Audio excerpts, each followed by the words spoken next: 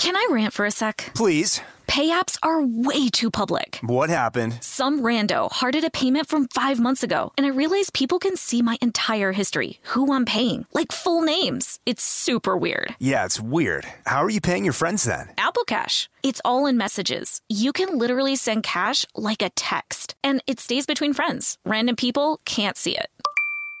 Did you just pay me $1 on Apple Cash? Shh. Services are provided by Green Dot Bank. Member FDIC. Terms apply. This episode is brought to you by PNC Bank, who believes some things in life should be boring, like banking. Because boring is safe and responsible, level-headed and wise. All things you want your bank to be. You don't want your bank to be cool or sexy. Sexy is for 80s hair bands, not banks. That's why PNC Bank strives to be boring with your money so you can be happily fulfilled with your life. PNC Bank, brilliantly boring since 1865. Brilliantly Boring Since 1865 is a service mark of the PNC Financial Services Group, Incorporated. PNC Bank, a National Association, member FDIC. Tennessee just sounds perfect, whether that's live music, the crack of a campfire, or kids laughing on an adventure. To start planning your trip, visit tnvacation.com. Tennessee sounds perfect.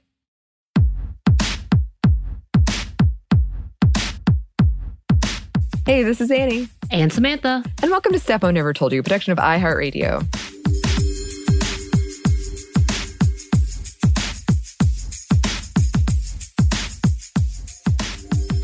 And it's time for another edition of Sminty Book Club. And this is a special one because it is a book we mentioned in one of our Women Around the World episodes that we chose in honor of Earth Day, because we thought of Leah Thomas's newly published book, The Intersectional Environmentalist.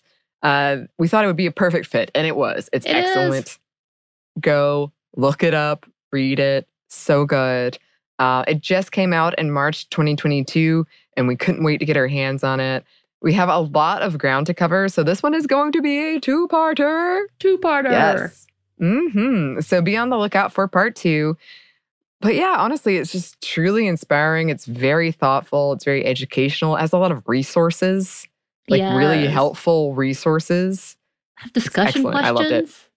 Yes. I mean, it's perfect. If you need something for a book club, this is it. This is what you need for a book club, because it kind of lays it out for you, and it has all of like addendums and add-ons that you might even want for more resources. So it's beautiful. And not only that, one of the best things about this is it tells you who to follow and to see when it comes to leading this movement.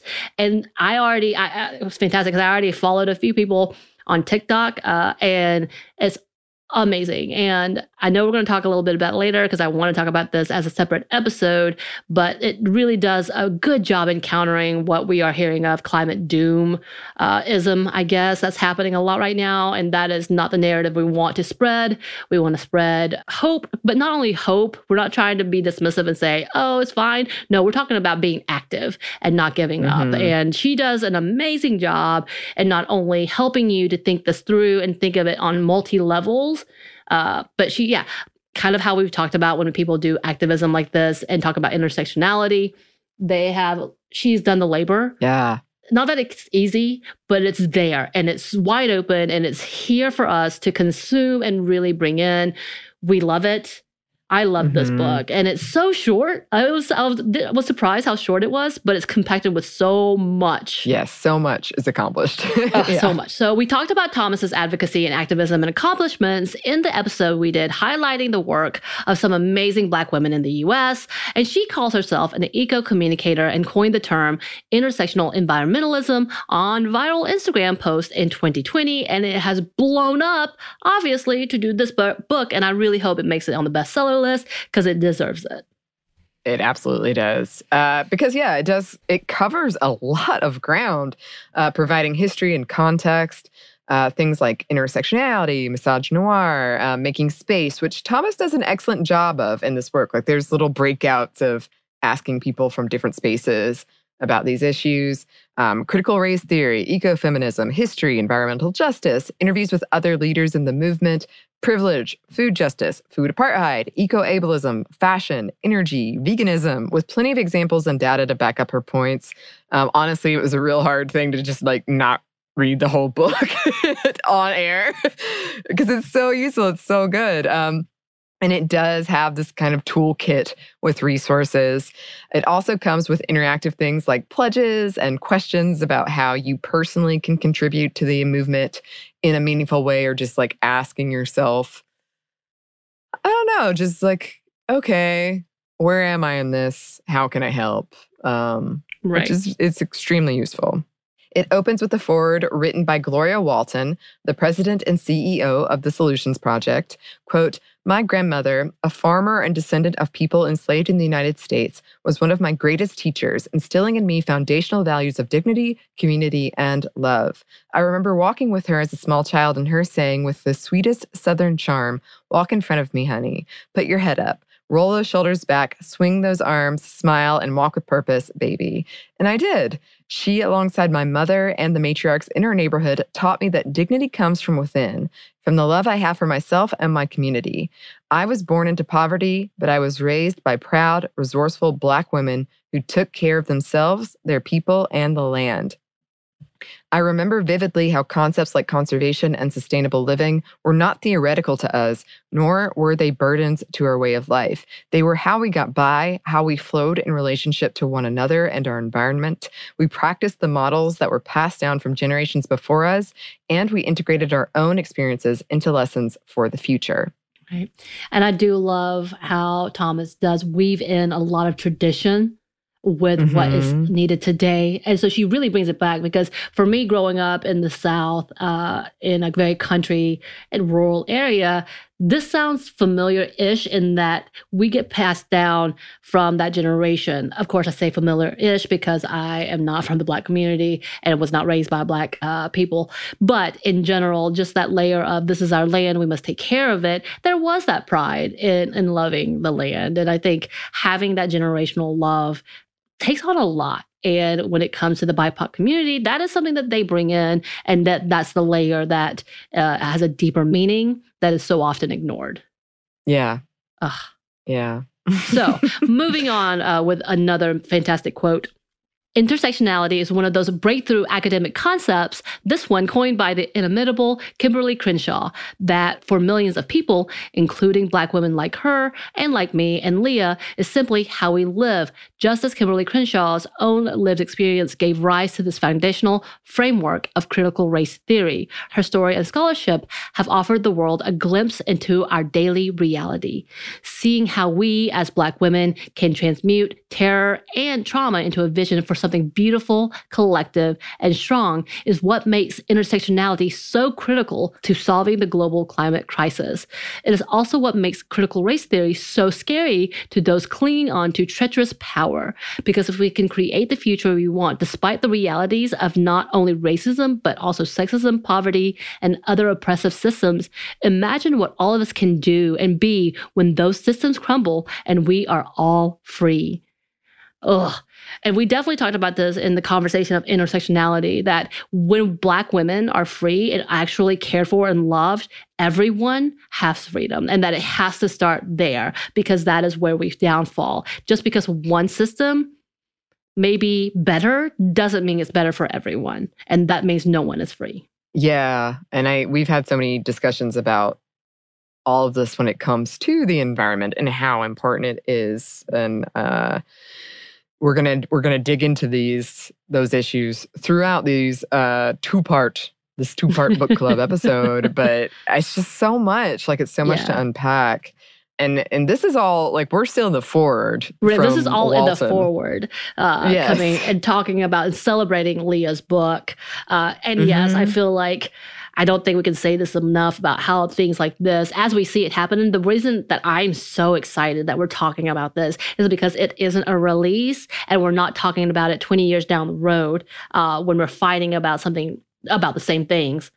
I'm so sorry, Kimberly Crenshaw, for the fight that you've had to do, even though you've already had this fight 20 years ago. But, stuff like this is like we're actually here in the present and being able to celebrate it and just being able to lift it up, feeling like we're contributing just a small bit and opening up the voices. So I get excited when I see things like this, because I get so passionate about the things that people do, and she's changing things. Oh my God, I love it. Yes. Oh, I do too. We have one more quote from the forward by Walton.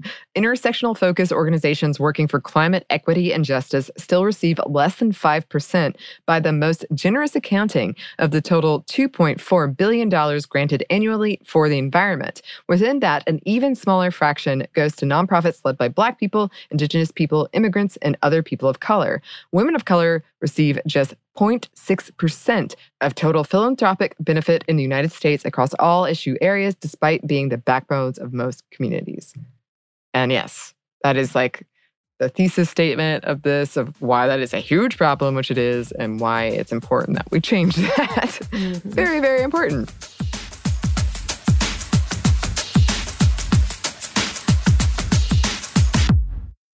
Can I rant for a sec? Please. Pay apps are way too public. What happened? Some rando hearted a payment from 5 months ago, and I realized people can see my entire history, who I'm paying, like full names. It's super weird. Yeah, it's weird. How are you paying your friends then? Apple Cash. It's all in messages. You can literally send cash like a text, and it stays between friends. Random people can't see it. Did you just pay me $1 on Apple Cash? Shh. Services are provided by Green Dot Bank, member FDIC. Terms apply. Snag a Job is where America goes to hire, with the deepest talent pool in hourly hiring. With access to over 6 million active hourly workers, Snag a Job is the all-in-one solution for hiring high-quality employees who can cover all your needs. On demand, temp to hire, part-time or full-time. You name the position. Warehouse worker, retail associate, grocery store clerk, fitness trainer, baker, stylist, bellhop, podcast producer. Yeah, Snag a Job's got a worker for that. With our easy-to-use platform, you're able to seamlessly post and fill available positions quickly with a dedicated customer support team to provide all the help you need along the way. Kind of nice knowing you have a talent pool like that in your own backyard, right? Snag a Job is the partner you need to keep your business running smoothly. So visit snagajob.com or text snag to 242424 to talk to an expert. Snagajob.com, where America goes to hire.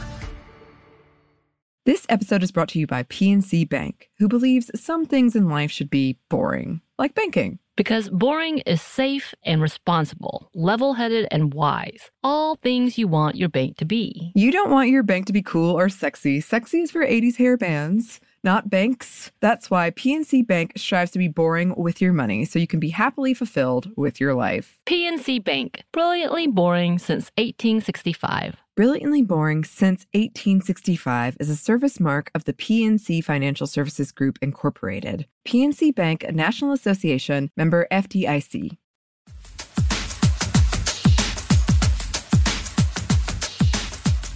So, speaking of thesis statements, moving into the themes, one of the big themes that this book opens with is why an intersectional approach is critical to environmental protection and that discussion at large. Quote, "The earth shouldn't be taken for granted, nor should its people and the drivers of this exploitation. Greed, racism, capitalism, and other systems of oppression should be rejected and dismantled. If we combine social justice efforts with environmental awareness efforts, we will harness enough power, representation, and momentum to have a shot at protecting our planet and creating equity at the same time."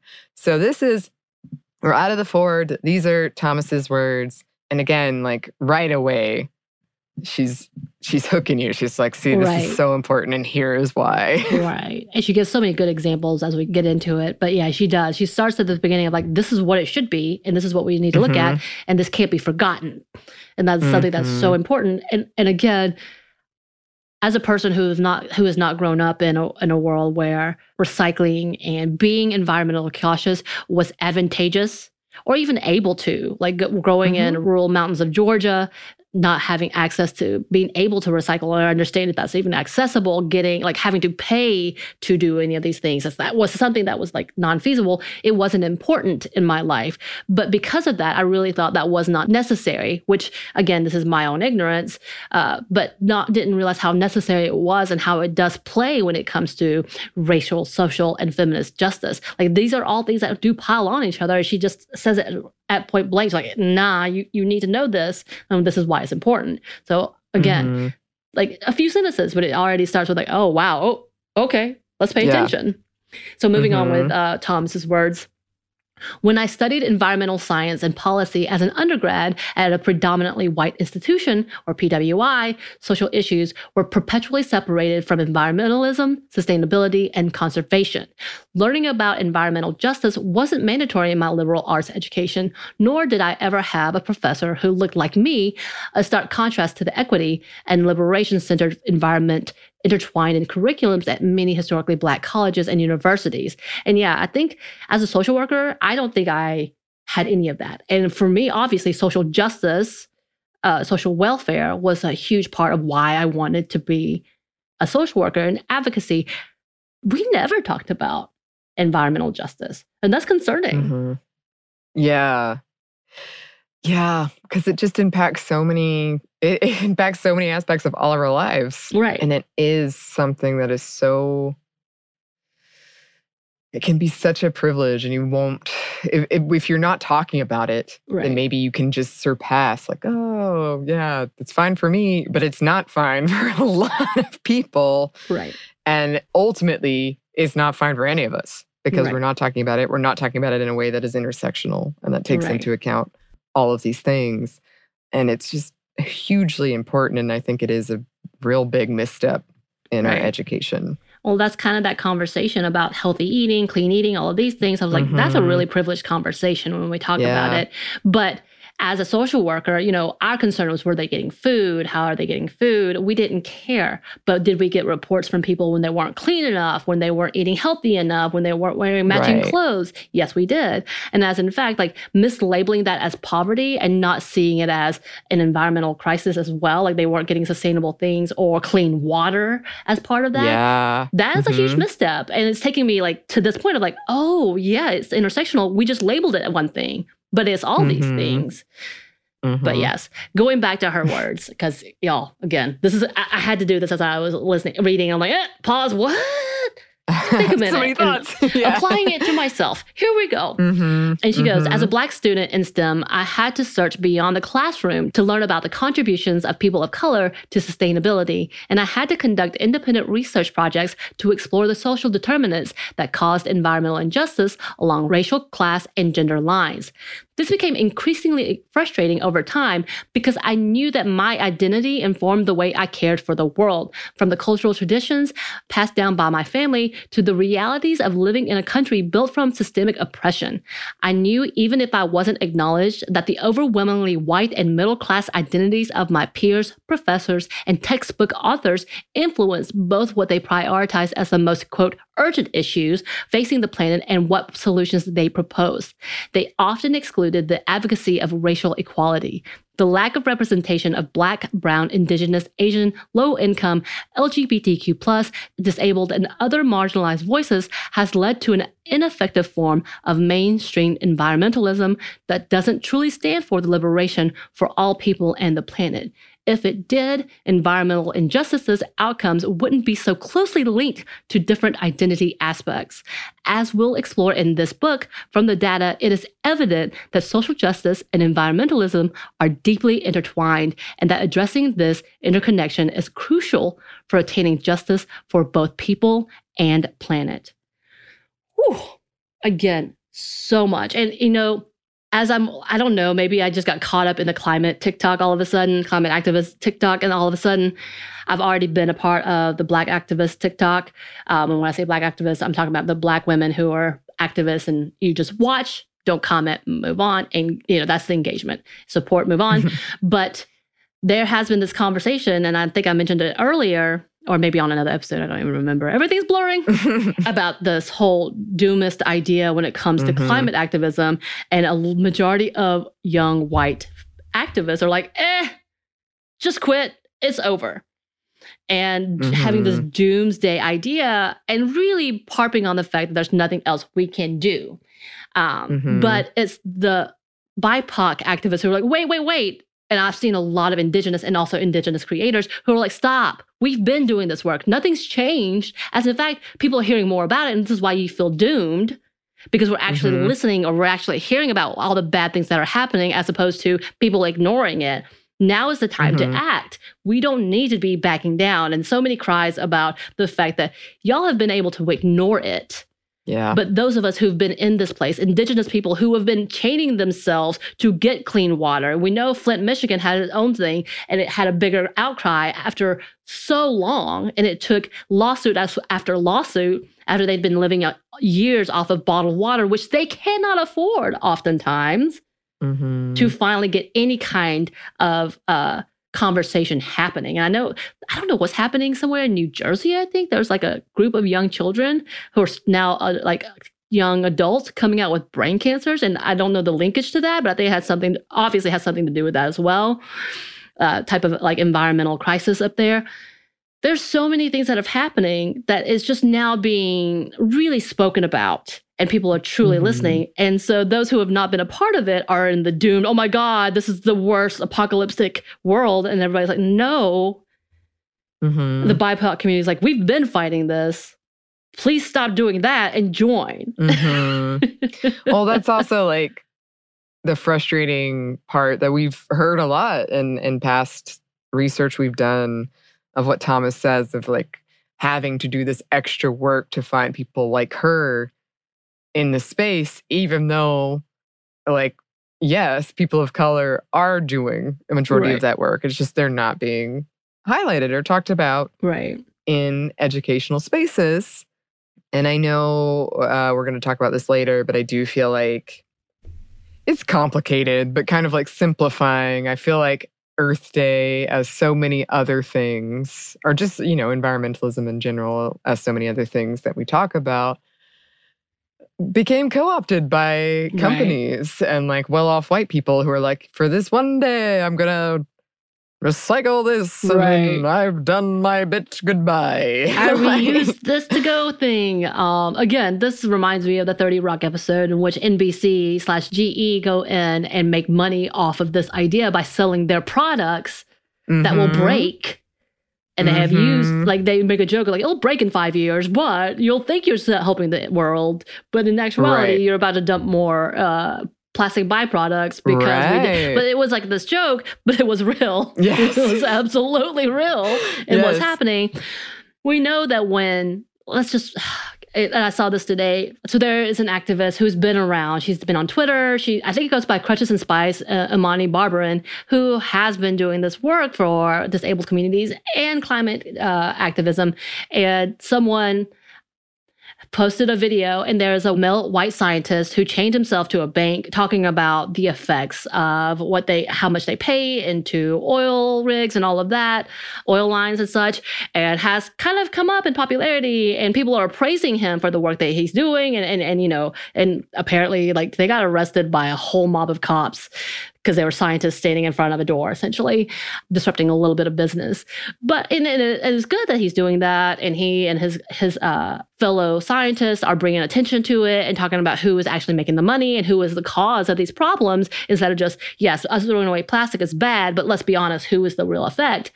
And they were praising him and what he's doing, and he's doing good work, but ignoring the fact that people have been doing this work. And typically, once again, it is the BIPOC women, and her name, Imani Barbarin, who is Crutches and Spice, I believe, both on TikTok and all of that, who has amazing videos. If y'all aren't following her, you should.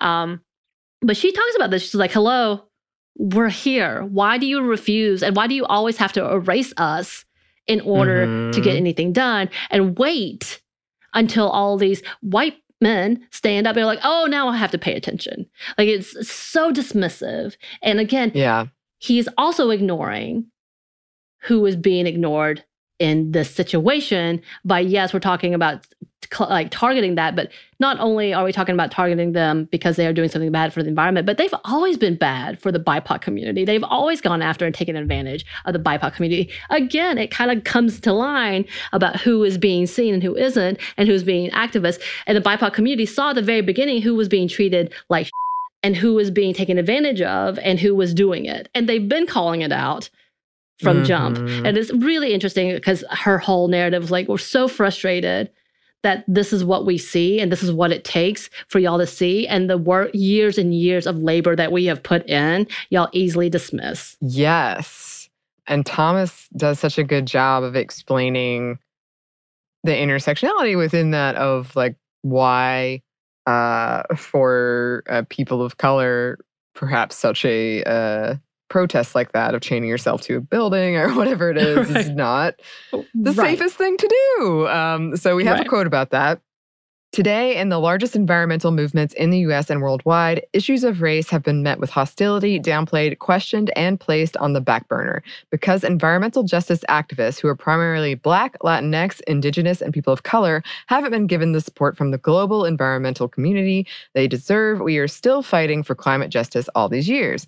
And then continues, did the environmental leaders I follow understand the gravity of risk associated with Black citizens across the world who faced violence for public demonstration? Did they understand the fear that I felt at every protest I've attended since watching nonviolent protesters in Ferguson be beaten, maced, and terrorized, and Black reporters harassed and jailed? This disconnect was isolating. I watched predominantly white environmental protesters chain themselves to buildings, illegally deface property, trespass, and flaunt their arrest on camera during their protests, and I started to wonder, how? When nonviolent protesters or innocent Black, Indigenous, Latinx, and Asian citizens are met with injustice for smaller infractions, such as existing, I had to ask, how privileged must one be to so boldly participate in theatrical protest? Right. And when we've talked about women around the world and environmental activism, we talked about specific countries who were killing people in their activism, and just happening like there that we were getting Amnesty International and Human Rights Watch giving us reports about how many people have been dying per year as of this year, as of last year, for their activism. Nothing more than calling out the government to say, these are killing your people for money. Right. Why are you doing this? And then they become missing. I know we're going to talk about, she gives me more examples of that. And when it comes to the Indigenous community, we know many people go missing. We don't know how many, we don't have numbers, and no one will actually talk about the fact that it's become a huge problem, that they are at the most risk. And they are the ones that are trying to be the loudest to talk about it because no one else will do it for them. Like there's so many things here that are frustrating.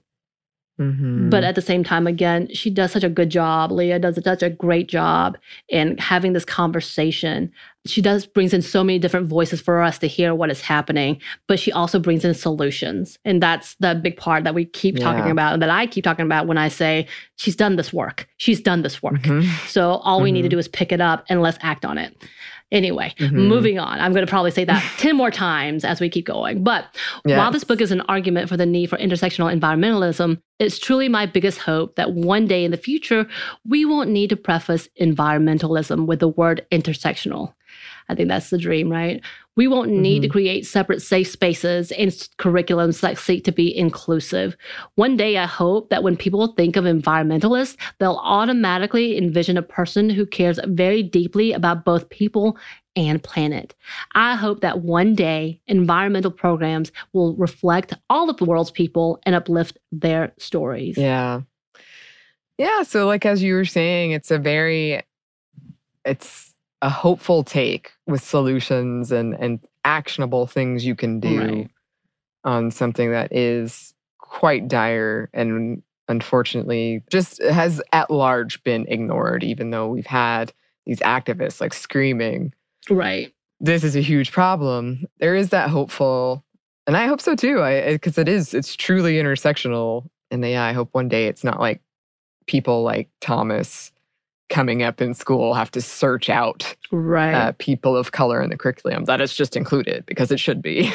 It should be. It should be automatic. So this is the conversation we continue to have when we say why things like Black History Month is important, why things like Women's History Month is important, AAPI, because if we could just acknowledge it and truly be equal and put on an equitable plane, then we don't have to have this conversation. And by the way, I know I'm speaking to the choir when I say this. Just because we're ignoring something doesn't mean that it's fixed. Ooh, yeah. Yeah. Nice throat clear. Thank you. Thank you.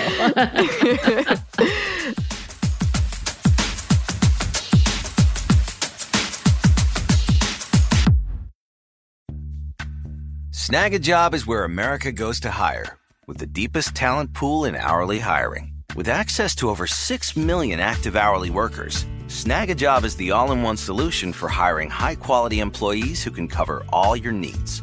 On demand, temp to hire, part-time or full-time. You name the position, Warehouse worker, retail associate, grocery store clerk, fitness trainer, baker, stylist, bellhop, podcast producer? Yeah, Snag a Job's got a worker for that. With our easy-to-use platform, you're able to seamlessly post and fill available positions quickly with a dedicated customer support team to provide all the help you need along the way. Kind of nice knowing you have a talent pool like that in your own backyard, right? Snag a Job is the partner you need to keep your business running smoothly. So visit snagajob.com or text snag to 242424 to talk to an expert. Snagajob.com, where America goes to hire. This episode is brought to you by PNC Bank, who believes some things in life should be boring, like banking. Because boring is safe and responsible, level-headed and wise. All things you want your bank to be. You don't want your bank to be cool or sexy. Sexy is for 80s hair bands, not banks. That's why PNC Bank strives to be boring with your money so you can be happily fulfilled with your life. PNC Bank, brilliantly boring since 1865. Brilliantly Boring Since 1865 is a service mark of the PNC Financial Services Group, Incorporated. PNC Bank, a National Association, member FDIC. The state of Tennessee is one of the few places where the sounds are just as breathtaking as the sights. Whether that's live music at a historic music venue, the crack of an open fire at a campsite in the wilderness, or hearing kids laughing as they explore what's right around the bend, Tennessee just sounds perfect. Start planning your trip at tnvacation.com. Tennessee sounds perfect.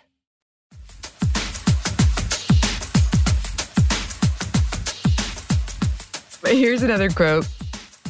As we dive into what intersectionality means, it's important to note that this theory stems from the thoughts, experiences, and emotional labor of Black women. It may evolve and take shape in different ways past its original intent, as with environmentalism, but this theory, defined by Kimberly Williams Crenshaw, is rooted in the duality of her experience as both Black and a woman. Any advancement or more broad adoption of intersectional theory should start with the fact it was bred from the Black experience and was developed as a tool to help Black women feel seen, heard, and validated in their everyday lives.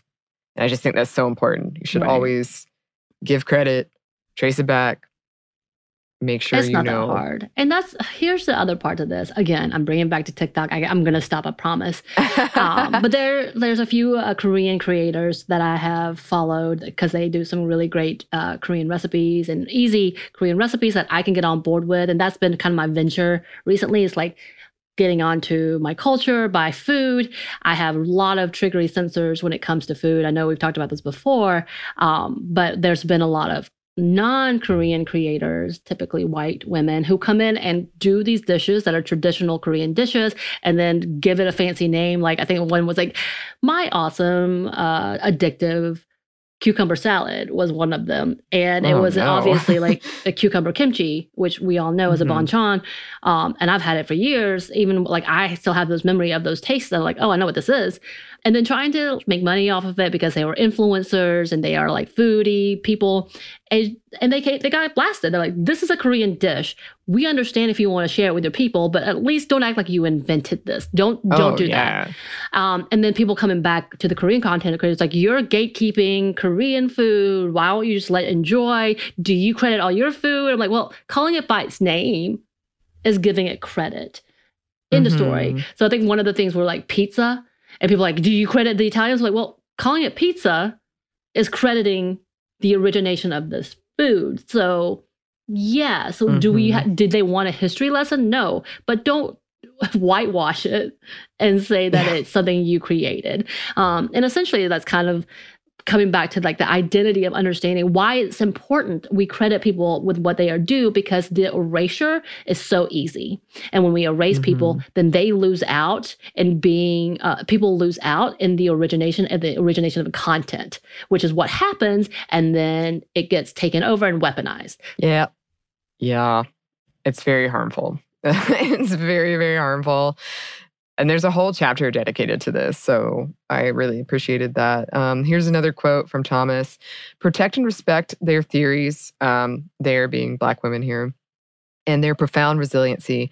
Know that even in their struggle, Black women have given their knowledge to us to grow and advance society. It is an immense privilege to create space for and hold a piece of their magic and legacies every time the word intersectionality is said or written down. So don't use it lightly, and please don't dilute its origins. Right. Yes. I think we had this conversation with Bridget about the term woke, about like that being in critical race theory. They have now been weaponized against people. And again, like when I said that, and I meant it when I said that, like the origination of woke was created by the Black community to kind of give credit to non-Black people to understand, oh, you're getting it. You're getting what we're talking about. You're woke. And now it's become a negative taken on by white supremacy saying, oh, that's fake. And it's become this whole thing that, yeah, it is now a negative because people want to use that in such a way and it's become harmful and become weaponized against the Black community so often. And it's kind of like, wow, how did this get flipped on its head? And it is because it's been used so quickly and it was co-opted so quickly by the non-Black community that it has become diluted. And I hate that. And to that point, intersectionality almost is, it hasn't become diluted and it hasn't become quite weaponized. But when it comes to TERFs, when it comes to that, it kind of has. It has become a whole thing of like, again, woke culture. Yeah. And I hate that. I'm sorry. But like that's the thing is that it should be protected. It really should be a conversation. And if we normalize that to what it meant about what it needs to be and what it should be and what it was intended, then it would be a whole different story. And that's where we need to go. And thank you, Leah, for bringing that up and bringing that out. And we're going on with her quotes.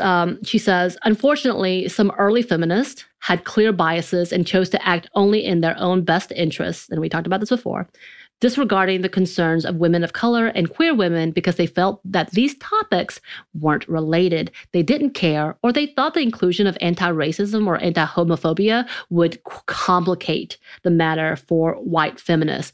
The prevailing attitude was that perhaps after their own liberation, they would create space for other people and causes, which is the bullshit trickle-down theory in feminism. Yeah.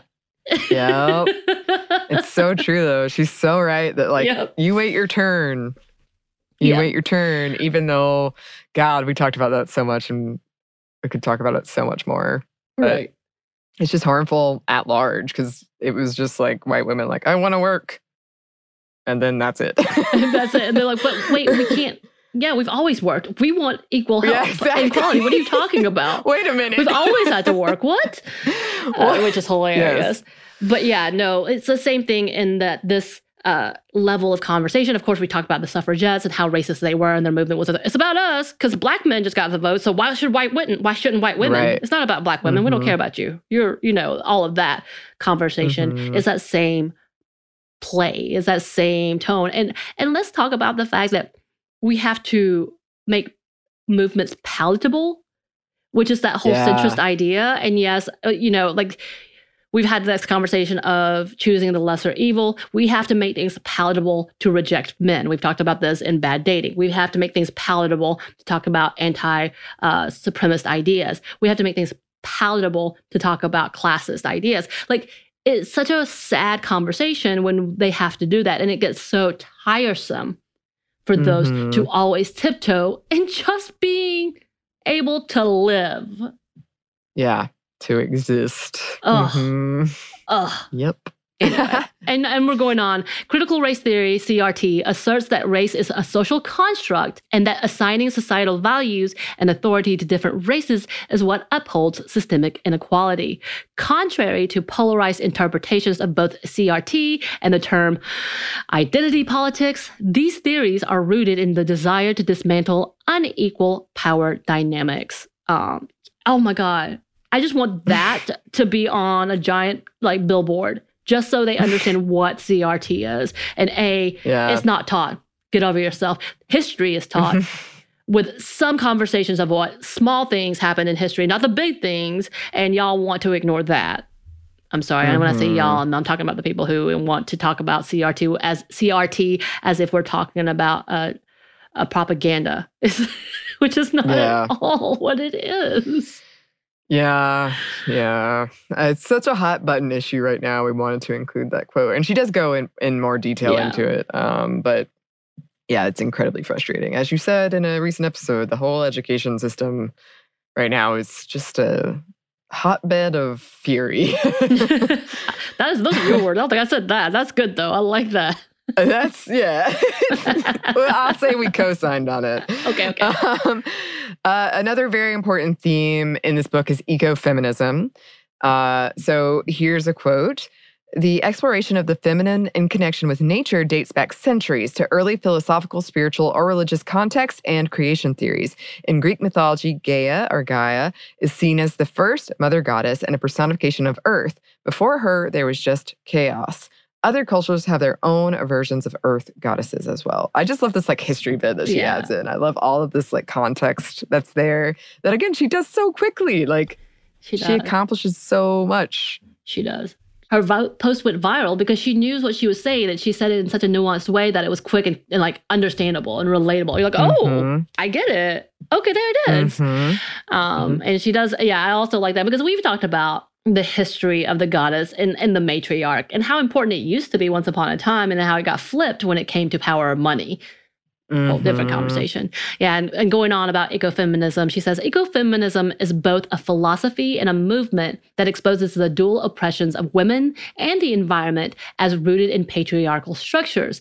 It is a movement and sees a connection between the exploitation and degradation of the natural world and the subordination and oppression of women, writes Mary Mailer in Feminism and Ecology.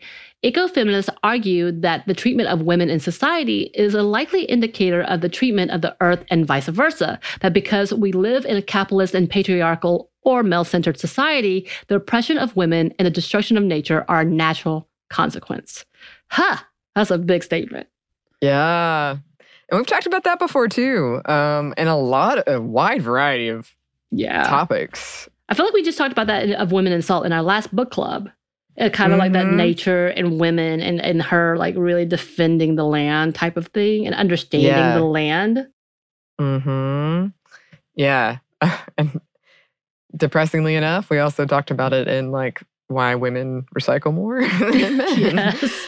But yes, here's another quote. Ecofeminism was born out of the feminist and environmental movements of the 1970s and 80s, but many credit Yenestra King, and I hope I'm pronouncing that correctly, for popularizing the term with her 1987 Nation article, What is Ecofeminism? In this article, King asked readers to look inward and evaluate how their belief systems, as informed by society, contributed to the negative treatment of both women and the environment.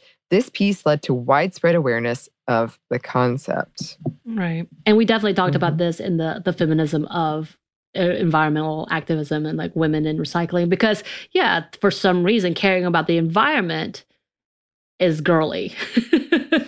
Yeah, unless you're doing it to hunt things. Right. And then that's manly. Yeah. But it's weird. It's again, I don't know why we have to gender every frickin' thing. Right. But we do. Gendered. I mean, the only places that you don't see it gendered is the indigenous people. They are the ones who really don't. They understand the level and following suit. They understand how detrimental it is thinking it that way. Of course, the Native and indigenous communities, I think, have a better hold on feminism, honestly, in some ways. So that's a whole different conversation in itself. And Thomas continues, there are interlocking systems of oppression when it comes to feminism. Without an intersectional approach, BIPOC, LGBTQ+, and other underrepresented women may be left out, erased, not advocated for within Western interpretations of ecofeminism. Cultural ecofeminist beliefs are deeply rooted in biology and gender roles, which can lead to the invalidation and exclusion of non-binary, trans, and queer people from ecofeminism.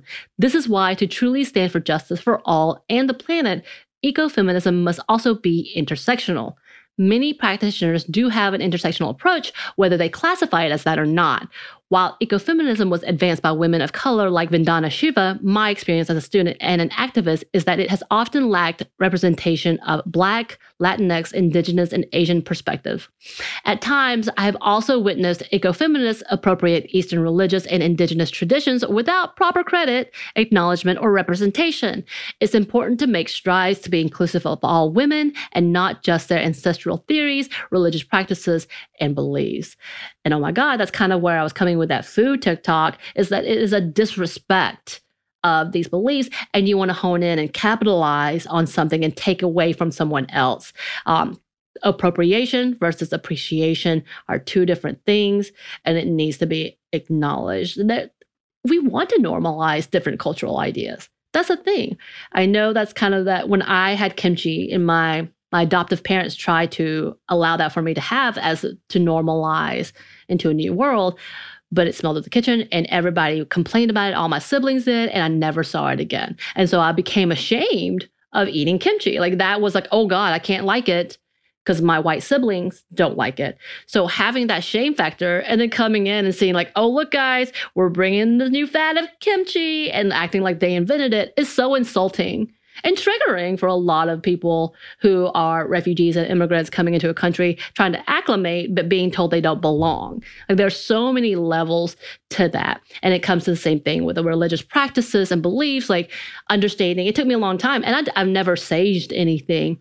But before I did read about it, and I was like, oh, this is not appropriate.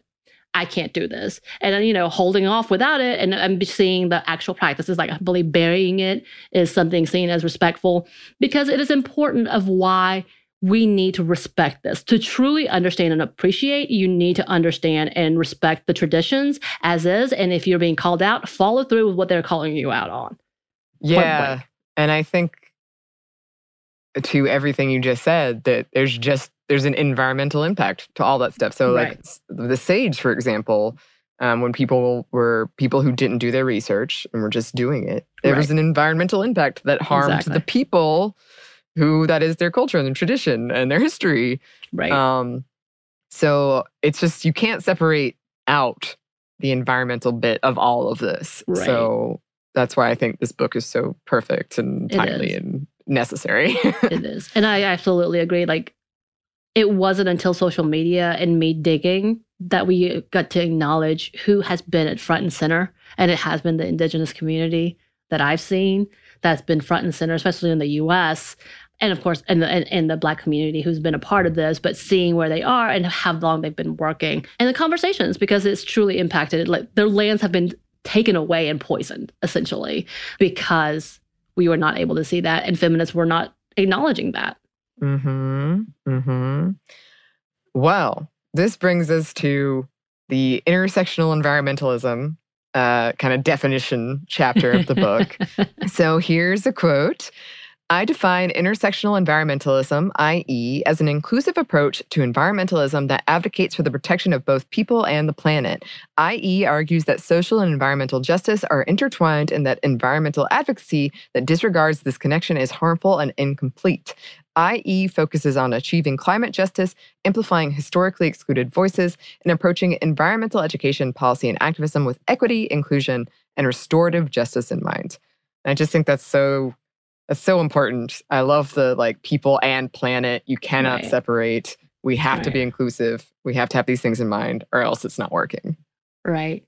And continuing along, IE is informed by intersectional approaches to ecofeminism, but also explores additional intersections of overlapping identities like religion, race, sexuality, age, ability, and class. Intersectional environmentalism acknowledges how social justice and environmentalism are intrinsically linked and how both must be considered to achieve environmental justice. And yeah, that's that part. It's that justice part. Yep. And here's one more quote to finish out part one. IE also aims to create space for more complete and inclusive retelling of environmental or natural history, one that embraces all cultural contributors to sustainability and environmentalism. Many Indigenous peoples worldwide have been better protectors and carers of the planet for thousands of years. Colonization and industrialization rooted in capitalism or direct attacks on both people and planet and are responsible for the climate crisis we are in. It is more important now than ever that we validate Indigenous wisdom, credit its origins, infuse it into environmental education, and fully embrace different cultural values that exist as the blueprint to what is now known as sustainability, well before that terminology existed. Right. And now has been co-opted by corporations, as you had said. Yep. Yes. No, I think that's one of the things that's so frustrating, because again, definitely personal responsibility. Look up these activists, look up the history, do what you can. But ultimately, these companies are the ones Right. that are really making the biggest impact. And then they're like, here's our sustainable bottle. If you don't use it, then that's on you. Right. And how sustainable is that bottle really? Right. I mean, it comes down to who is doing what policies are being allowed. And you know what? The policies are really lenient for corporations. We know this. Yes, they are. It's incredibly frustrating. But yeah, there's also that like accessibility and price point that I think is so important to always bring up. But yes, clearly we have a lot to say about this book. If you haven't picked it up, go pick it up. It's really, really just such a good read and so informative. But we do have a part 2. This is the end of part 1, but we got a part 2 coming.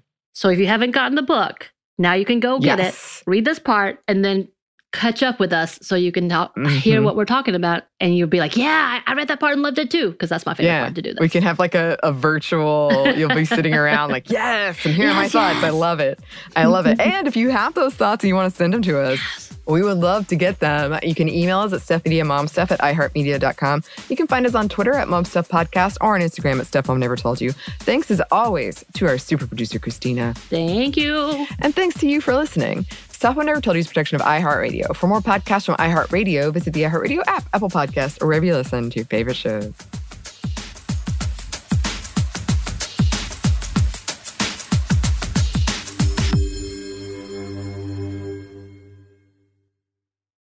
This episode is brought to you by PNC Bank, who believes some things in life should be boring, like banking. Because boring is safe and responsible, level-headed and wise. All things you want your bank to be. You don't want your bank to be cool or sexy. Sexy is for 80s hair bands, not banks. That's why PNC Bank strives to be boring with your money so you can be happily fulfilled with your life. PNC Bank, brilliantly boring since 1865. Brilliantly Boring Since 1865 is a service mark of the PNC Financial Services Group, Incorporated. PNC Bank, a National Association, member FDIC.